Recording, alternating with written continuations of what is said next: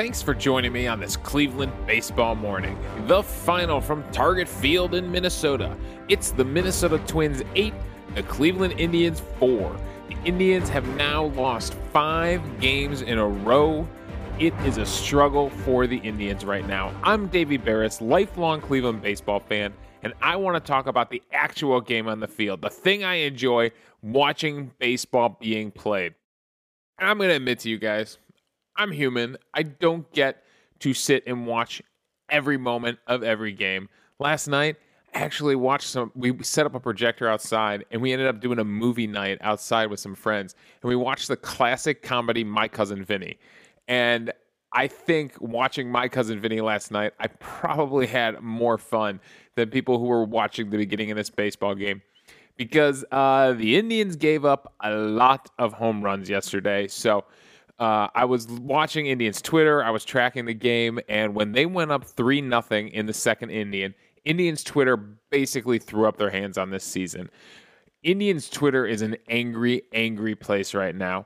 And I don't want to be that angry. I don't ever want to be that angry about my sports teams or let my sports teams make me that angry. So if you're one of those people out there that just rides these emotional roller coasters, remember, this is Cleveland. This is the city of the drive and the fumble. This is the city of, I guess we don't really name the terrible things that happen to the Indians, do we?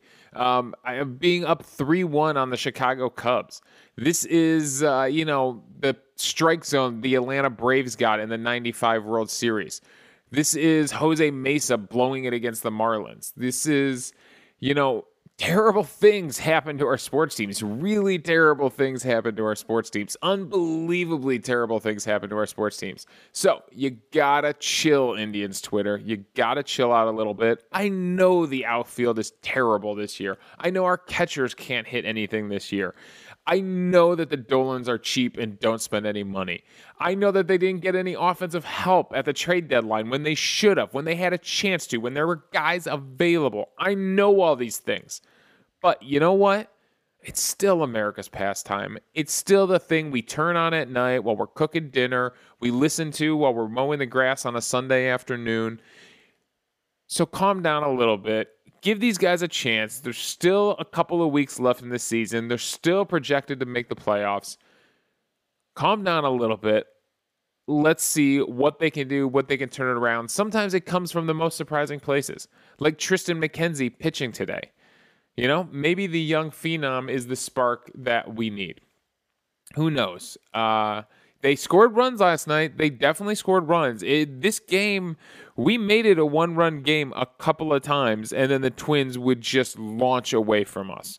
In the 4th inning, we made it 3-2 Minnesota, and then they score 2 more runs.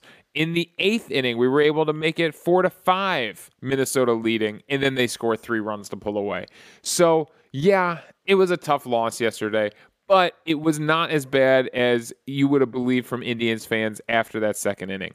All right, how did it all go down? How did it happen? That's my calm down rant, I guess. Didn't expect to do that this morning. It just came out. So, I guess my moral of my story is, if you're feeling really grumpy about this Indian city, about this Indian season, go watch My Cousin Vinny. It's a really, really funny movie that still holds up. It made my night a whole lot better. All right, how did it all go down? Well, like I said, bottom of the 2nd, the Minnesota Twins start pouring it on. Oh, boy, the Indians had a bad top of the 2nd. Franmil Reyes strikes out swinging. Jordan Lupro strikes out swinging. Oscar Mercado strikes out swinging. In 5 innings pitched, Rich Hill actually racks up 7 strikeouts for the Minnesota Twins. So that's not pretty, because Rich Hill is more a crafty guy than he is an overpowering guy. I think they said on the broadcast last night he has 6 different ways to throw a breaking ball, and Oscar Mercado definitely learned the hard way. If that curveball that he threw him for that swinging strike, for that strikeout, isn't in the Pitching Ninjas top 5 today, I will be very surprised. All right, bottom of the 2nd inning, Brent Rooker doubles. Buxton pops out. It's the 2nd out of the inning. It's looking like he could get out of it. And then Marwin Gonzalez comes up. Marwin Gonzalez, who was in a bit of a slump coming into this at-bat, He takes a 1-1 pitch, and he smokes it out to right field for a home run. Brings into 2-0 for the Twins. Next batter is Willians Astudillo. And Astudillo takes the first pitch, I believe. So this is, it was an 0-1 count. So within span of 3 pitches, he hits a line drive home run to left field. This ball, explain the physics to me. We need StatCast. We need launch angles on this one. How this ball went out for a home run. That's how big and powerful this guy is. This ball never went more than it felt like maybe 10, 20 feet above the ground. And it just carries out for a home run. So back-to-back home runs, and that's got everybody upset. And it's 3-0 Minnesota Twins, and it felt like the world was ending on Twitter last night. So Plesac gets hit around hard in the second. We don't make much noise. The Indians don't make noise until the 4th inning when Jose Ramirez gets his second at bat against Rich Hill, and Rich Hill decided to throw Jose Ramirez a fastball. And guys that throw Jose Ramirez fastballs do not get those balls back because those balls are in the outfield seats for a home run. So he crushes a home run to left field. It's his second home run in 2 nights. And at least from the right side of the plate, Jose Ramirez is locked in. Carlos Santana would follow that up with a double. He needed that. He was in I think Mandy Bell said an 0 for 13 slide. Flamil Reyes flies out and moves Carlos Santana up to third. That's the first out of the inning, which is good. That's big from Flamil Reyes. I mean, sometimes it's not a hit. Sometimes just moving a runner over is enough. Luplow walks, makes it runners at the corner, 1 out. And then Oscar Mercado hits a fly ball to right field, sac fly, brings in Santana. You get that guy to third base. There's a lot of ways for him to come in to score. We will find that out later in the game. Roberto Perez strikes out to end that threat. All right, the Indians scratch across 2 runs in that inning. They make it 2-3. They make it 3-2 Minnesota. It's actually a baseball game now. Okay, let's see. Where will we go from here? Well, bottom of the 4th, like I said, we put up runs. They answer right back. He gets Miguel Sano to strike out swinging. He hits Brent Rooker on a really ugly hit by pitch. It hit him on his back arm, right below the wrist on the forearm. There's a lot of little bones in that part of the body. And I didn't see if Rooker is seriously hurt. He came out of the game. I guess we'll watch the broadcast today and find out. So hopefully Rooker is all right. Pinch runner comes in for him, and then Byron Buxton on the first pitch.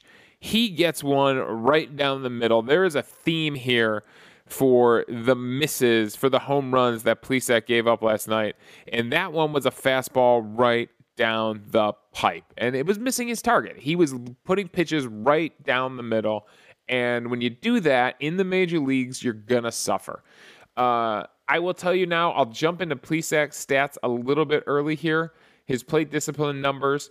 His first pitch strikes last night against Minnesota, he was at 74.1% first pitch strikes. So it's not that he wasn't throwing strikes, he was throwing too many strikes, right? Is that a thing? Could that be a thing? Could you throw too many first pitch strikes? If they're right down the middle, yeah. And Buxton hits a big home run, his 8th home run on the season. Is Byron Buxton turning into a home run guy? He might be. We're able to get out of that jam, but it's 5-2 now, Minnesota, and that mountain seems insurmountable again. There was a good defensive play in that bottom of that 4th inning that I want to make sure I shout out because it could have gotten a lot worse. It was 5-2 already. Following up Buxton's homer, he actually gives up a big fly ball to Marwin Gonzalez that hits high off the wall in right field. Luplow makes a great play on it. We've seen it how many times this season where an outfielder will bury themselves into the wall and then not be able to make the play on the ball. This time, Luplow plays it perfectly, like it's the Green Monster in Boston. He takes it that high bounce off the wall and fires an absolute strike to Lindor at second base, and Lindor slaps the tag on Marwin Gonzalez's foot as he slides into the base. So Gonzalez probably thought he had another home run. I guess it goes as a single, and then he's thrown out by Luplow at second base. And man, what a strike from Luplow. Great defensive play from Jordan Luplow. So a little bit of good D saves what could have been a continued rally from the Minnesota Twins. All right. In the top of the sixth now, the Indians continue to scratch and claw. They get into the Twins bullpen. Matt Weisler comes in to pitch for Rich Hill. Starts things off by walking Carlos Santana. All those Walktana fans are happy now.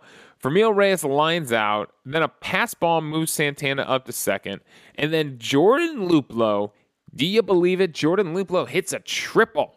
Now, this probably would have just been, actually, this should have been a flyout. This absolutely should have been a flyout. Byron Buxton had this. He ran it down. He overruns it. He leaps for it when I don't think he had to leave his feet to catch this ball. The ball hits off the heel of his glove because he looks away and he's looking for the wall because he knows he's going to slam into the wall bad.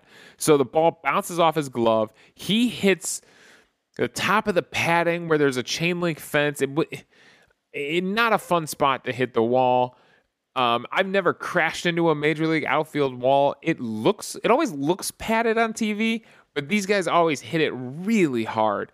And someone can ask Delino Shields. I think his imprint is still in an outfield wall somewhere from earlier in the season. So Buxton drops this one. He's able to recover the ball, but can't even get up to make a throw. He flips it to his left fielder to throw the ball in, which that's never a good sign. And Luplow's in for a triple. Santana scores. It is 5-3 Minnesota. We do have a guy on third base with less than 2 outs. Unfortunately, Mercado cannot bring him in. He grounds out softly to first base, and they are able to hold Luplow at third, and then Roberto Perez strikes out to end that threat. Not a good night for Roberto Perez. Roberto Perez was 0 for 4 with 3 strikeouts. He's hitting 167 with a 494 OPS. It has been a struggle for Roberto Perez. Zach Plesac stays on the mound in the sixth, and there's one thing Zach Plesac is definitely good at. It is picking guys off of first base. Eddie Rosario singles to lead off the inning. He strikes out Miguel Sano, and then he picks off Eddie Rosario at first base. He has a lightning fast move on that pickoff. It was originally called safe on the field. It was overturned after review, and Eddie Rosario is picked off. A little revenge for what they did to Lindor a night ago, and then Cave grounds out to end that threat. So he gets through the sixth. The Indians continue to fight. In the eighth this time facing former Indian Tyler Clippard, Jose Ramirez singles to lead off the inning. He steals second base. Then a wild pitch moves Jose Ramirez to third, so he's got himself a little league triple here. Carlos Santana strikes out. Unfortunately, man, runner on third, nobody out, and you strike out. So after the Santana strikeout, they go to another Tyler out of their bullpen. This time, Tyler Duffy comes in. He gets Franmil Reyes to strike out swinging. 2 strikeouts in a row with a runner on third base. This is brutal. Now Naquin comes in to pitch hit for Luplow because they're facing a righty here. And he's down in the count. They throw a high fastball because everybody knows you can strike Naquin out on a high fastball. I believe it was a 1-2 count. Naquin holds up on it. Naquin doesn't swing. Maybe that mixes up catcher Ryan Jeffers. By the way, Jeffers had come in at the top of this inning as a defensive replacement for Astudillo, and he just can't handle the high fastball. It just pops off his glove, squirts away. Jose Ramirez is able to come in and score on one of the ugliest slides into home plate you'll ever see. And he belly flops basically on home plate, but he scores the run. He makes it a 1-run game. Naquin would end up walking, and unfortunately, Josh Naylor would fly out to end that threat. So we make it a 1-run game in the eighth. We come all the way back. We go to the bullpen. We bring in the ever-reliable Nick Wittgren. I said this, was it yesterday or 2 days ago? We said that Wittgren had been like the most reliable guy out of the bullpen in these late innings, aside from probably Brad Hand. Unfortunately, things do not go Wittgren's way yesterday. He walks Nelson Cruz. What do we say about walks? Especially for relievers. It seems like it's even double for relievers, that walks are guaranteed to be trouble, are guaranteed to end up turning into runs. He walks Nelson Cruz with 2 outs. He was looking good and then gives up a home run to Eddie Rosario. Again, a first pitch home run. It was a fastball that was supposed to be down and away, but he threw it down and in. And sometimes throwing down in the bottom of the zone is not necessarily the secret. The difference between the outer edge of the zone and the inner edge of the zone is the difference between a home run for Eddie Rosario and a first pitch strike. So most home runs, you will see that the pitcher missed their target there. And Rosario, first pitch swinging, he puts this out and pulls the Twins away again, just when you thought we had a chance. It's now 7-4. Miguel Sano comes up. What does he do? Well, he hits a big home run. This time on an 0-1 count, he gets a breaking ball, looked like a slider, up around the belt, and he has the power to take an outside pitch like that and put it out to center field. Now 8-4 Minnesota. It's probably Wittgren's worst appearance on the season. It makes it 5 home runs for the Minnesota Twins, and the Indians would have no response in the 9th. Now facing Taylor Rogers, another one of those T names out of the Twins bullpen, and they got a lot of them, and they are good. He gets Roberto Perez to line out, gets Delino to Shields to strike out looking, and Francisco Lindor flies out to right to end the game. The final line for the Indians pitchers, Plesac takes the loss, moves to 3-2, 7 innings pitched, 6 hits, 5 earned runs, a walk, 5 strikeouts, 3 home runs. His ERA is at 2.2, a very respectable ERA on the season, but probably his worst pitching performance. Even though he does battle, he goes 7 innings. He hung in there last night. You got to give him credit there. He was being efficient, 87 pitches, 64 strikes in 7 innings pitched. So he was being efficient. The line for Wittgren is 1 inning, 2 hits, 3 earned runs, a walk, 2 strikeouts, and 2 home runs. That is not a good line out of the bullpen. Like I said, probably Wittgren's worst game. Rich Hill gets the win. He goes 5 innings, 4 hits, 2 earned runs, 2 walks, 7 strikeouts, and a home run. What did Rich Hill do? 90 pitches, 58 for strikes. See, what we talked about, sometimes you can throw too many strikes. Hill was mixing it up, keeping the Indians hitters off balance a little bit more. And he's able to survive 5 innings and walk away with the win. And the Twins bullpen, even though we scored some runs off them, we did score 2 runs off of the Twins bullpen. The Twins bullpen is able to do their job and hold the Indians right there. All right, batting for the Indians, the only one who really had a good day was Jose Ramirez. He was 2 for 3 with a walk.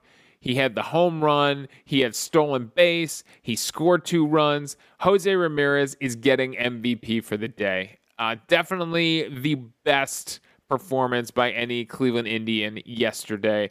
Plesac fought, but gave up way too many home runs to get MVP for a day. Nobody else up to bat really did anything compared to Jose Ramirez. Lindor had 1 hit. Cesar Hernandez was only on base once. That's not good enough. You made your promise, Cesar Hernandez, to get on base twice per game. We need that back. We really need that back. Santana did have a walk and a hit. He scored 2 runs as well. Familio Reyes, rough game. He has dropped his average below 300 now for the first time in a couple weeks. He's at 297. So best hitter on the season, but definitely not the best hitter for the Indians right now. Luplow did have the triple, and then no hits from the rest of the Indians lineup. Roberto Perez and Delino to Shields at the bottom of the lineup. 0 for 4, both of them with 3 strikeouts. It's not good. With runners in scoring position, the Indians were 1 for 7. I don't know what you're going to do about this Indians outfield. Do you give Bradley Zimmer another chance? Do you give Daniel Johnson another chance? Do you give Jake Bowers a chance? Remember him? He's still, lingering down in the Lake County site, the alternate site. I don't know. Do you just call someone up for the sake of calling someone up and giving them a chance? Do you send Delino to Shields back down? Mercado's hitting 133. He at least got a sac fly yesterday and got an RBI. But what do you do? I mean, at this point, it's worth it, right? Just bring Daniel Johnson up and let him keep trying. It's better than, oh man, DeShields is struggling. Mercado, it's rough out there. It is rough to be a Cleveland Indians outfielder this season. So that's your final yesterday. The Indians give up 5 home runs. Now, that's bad, but it could be so much worse.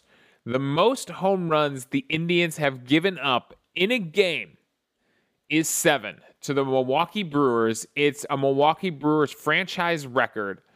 The most home runs by the Cleveland Indians, by the way, are 8. We did it to the Milwaukee Brewers in 1997, and then we did it to the Seattle Mariners in 2004. So the record for the Cleveland Indians is 8. The record against us would be the Milwaukee Brewers with 7 on April 29th, 1980. And listen to this lineup for the Milwaukee Brewers. Paul Molitor leading off. Robin Yount, Cooper, Hizzle, Ogilvy, Lazcano. Do you remember any of these names? Bando at third base. Who would hit the home runs for them? Ogilvy had 2. Molitor had 1. Lazcano had 1. Hizzle had 1. And Brando would have 2 home runs on that day. Or Bando, sorry. Not Marlon Brando. Not famed actor from The Godfather, Marlon Brando. That would be Bando. So the Indians would lose that day to Milwaukee 14-1. So we give up 5 home runs to the Minnesota Twins, but it has been worse before. By the way, the most home runs, I started digging into home run numbers. The most home runs allowed in an inning. The Indians are actually tied for this record. The most home runs allowed in an inning are 4. And there's a lot of pitchers that have done it. For the Indians, Cal McLish. Do you remember him from the 1957 team? Everybody remembers Cal McLish. Did you have his poster on the wall when you were a kid? He gave up 4 home runs in the 6th inning of a game in 1957. And Dave Burba gave up 4 home runs in the 4th inning of a game in 2001. I believe those are the only Indians to accomplish that feat. Some of these guys on this list have given up those 4 home runs consecutive batters. That's an incredible feat. I mean, you would think after the first 3, the manager would come save you and get you out of the game. But nope, they let you face one more hitter and you gave up 4 in a row to consecutive batters. That would be a terrible feeling. All right. Plesac, his pitching yesterday, like I said, 74.1% first pitch strikes. He was getting swinging strikes. He was getting some swings and miss. He was at 16% swinging strikes yesterday. They weren't making absurd contact against him compared to any of his season stats. He was throwing the fastball less yesterday, and I wonder what was going on there. He only threw his fastball 29.9% of the time. It is the first time on the season he's been below 30% on fastballs, and it's way below his season average. His sliders were the most sliders he's thrown on the season. He was at 39.1% sliders. And he threw a lot of changeups yesterday with a few curves mixed in. So for some reason, was staying away from that fastball. Could it be because the Twins hit a ton of home runs off him and he was afraid to give him anything straight and fast? Maybe. Batted balls, gave up way too many fly balls last night. Plesac is not that kind of pitcher. 20% line drives, 20% ground balls, 60% fly balls. The most he had ever given up on the season had been 42% fly balls to Cincinnati back in the beginning of August. So that was definitely a problem for him yesterday. So there's some of the advanced numbers that explain a little bit of what was going on with Plesac yesterday. We need him. We need Plesac to be a top of the rotation guy. We need him and Savali. Because when you trade Clevenger, you're trading him on the notion that Plesac and Savali can pick up that slack. And we need it. We really need it from Zach Plesac. Because right now, we're still penciled in for the playoffs. And that means we need our pitching. Now, speaking of pitching, today, it's a 2 o'clock game, so it looks like you Cleveland sports fans are going to have to bounce back and forth between the Browns and the Indians today. But we got Tristan McKenzie on the mound, and I know you're all excited for Browns season to start, but I think Tristan McKenzie pitching is must-see TV. He's going against Michael Pineda. Pineda, if you remember, was a young phenom for the Seattle Mariners many years ago, way too many years ago for Pineda. He's struggled with injuries and different things. This is his third start on the season for the Twins, and he's pitching really good. He's 1-0 right now with a 2.77 ERA in those first two starts and a whip below 1. So that is a good start for Michael Pineda. So the Indians are going to have to bring it today. They are going to have to deliver to help Triston McKenzie get another win. So there you go. You get a chance to watch McKenzie pitch. The young phenom for the Indians facing a former young phenom in Michael Pineda. So that's a 2 o'clock game today. Strap in. The Indians need to end this losing streak. They are 3.5 games behind the White Sox and 2.5 games behind the Twins. So this is a chance to recover a little bit, keep things close against the Twins, because this season is ending fast. There are about 2 weeks left in the season. There are literally 2 full weeks of games left in the season with 1 off day in there. So, yeah, I mean, a 5-game losing streak, if you were to extrapolate that over a 162-game season, I think it comes out to like 13.5 games they've lost in a row. So, yeah, we would all be really pissed if the Indians went into a 13-game slide in a 162-game season. So we should be that frustrated after a 5-game slide in this condensed season. But let's stay with them. Let's stay positive, especially for Triston McKenzie. Come on, let's get up. Let's get excited for this game. Let's see what he can do. All right, that's all my thoughts. Thanks for joining me on this Cleveland baseball morning. Again, the final from Minnesota yesterday. It's the Twins 8, the Indians 4. I'll be back tomorrow to cover Triston McKenzie. You can follow me on Twitter at Davey Barris. You can email the show at clevelandbaseballmornings@gmail.com. Let me know your thoughts on the game, and we'll discuss them on the show.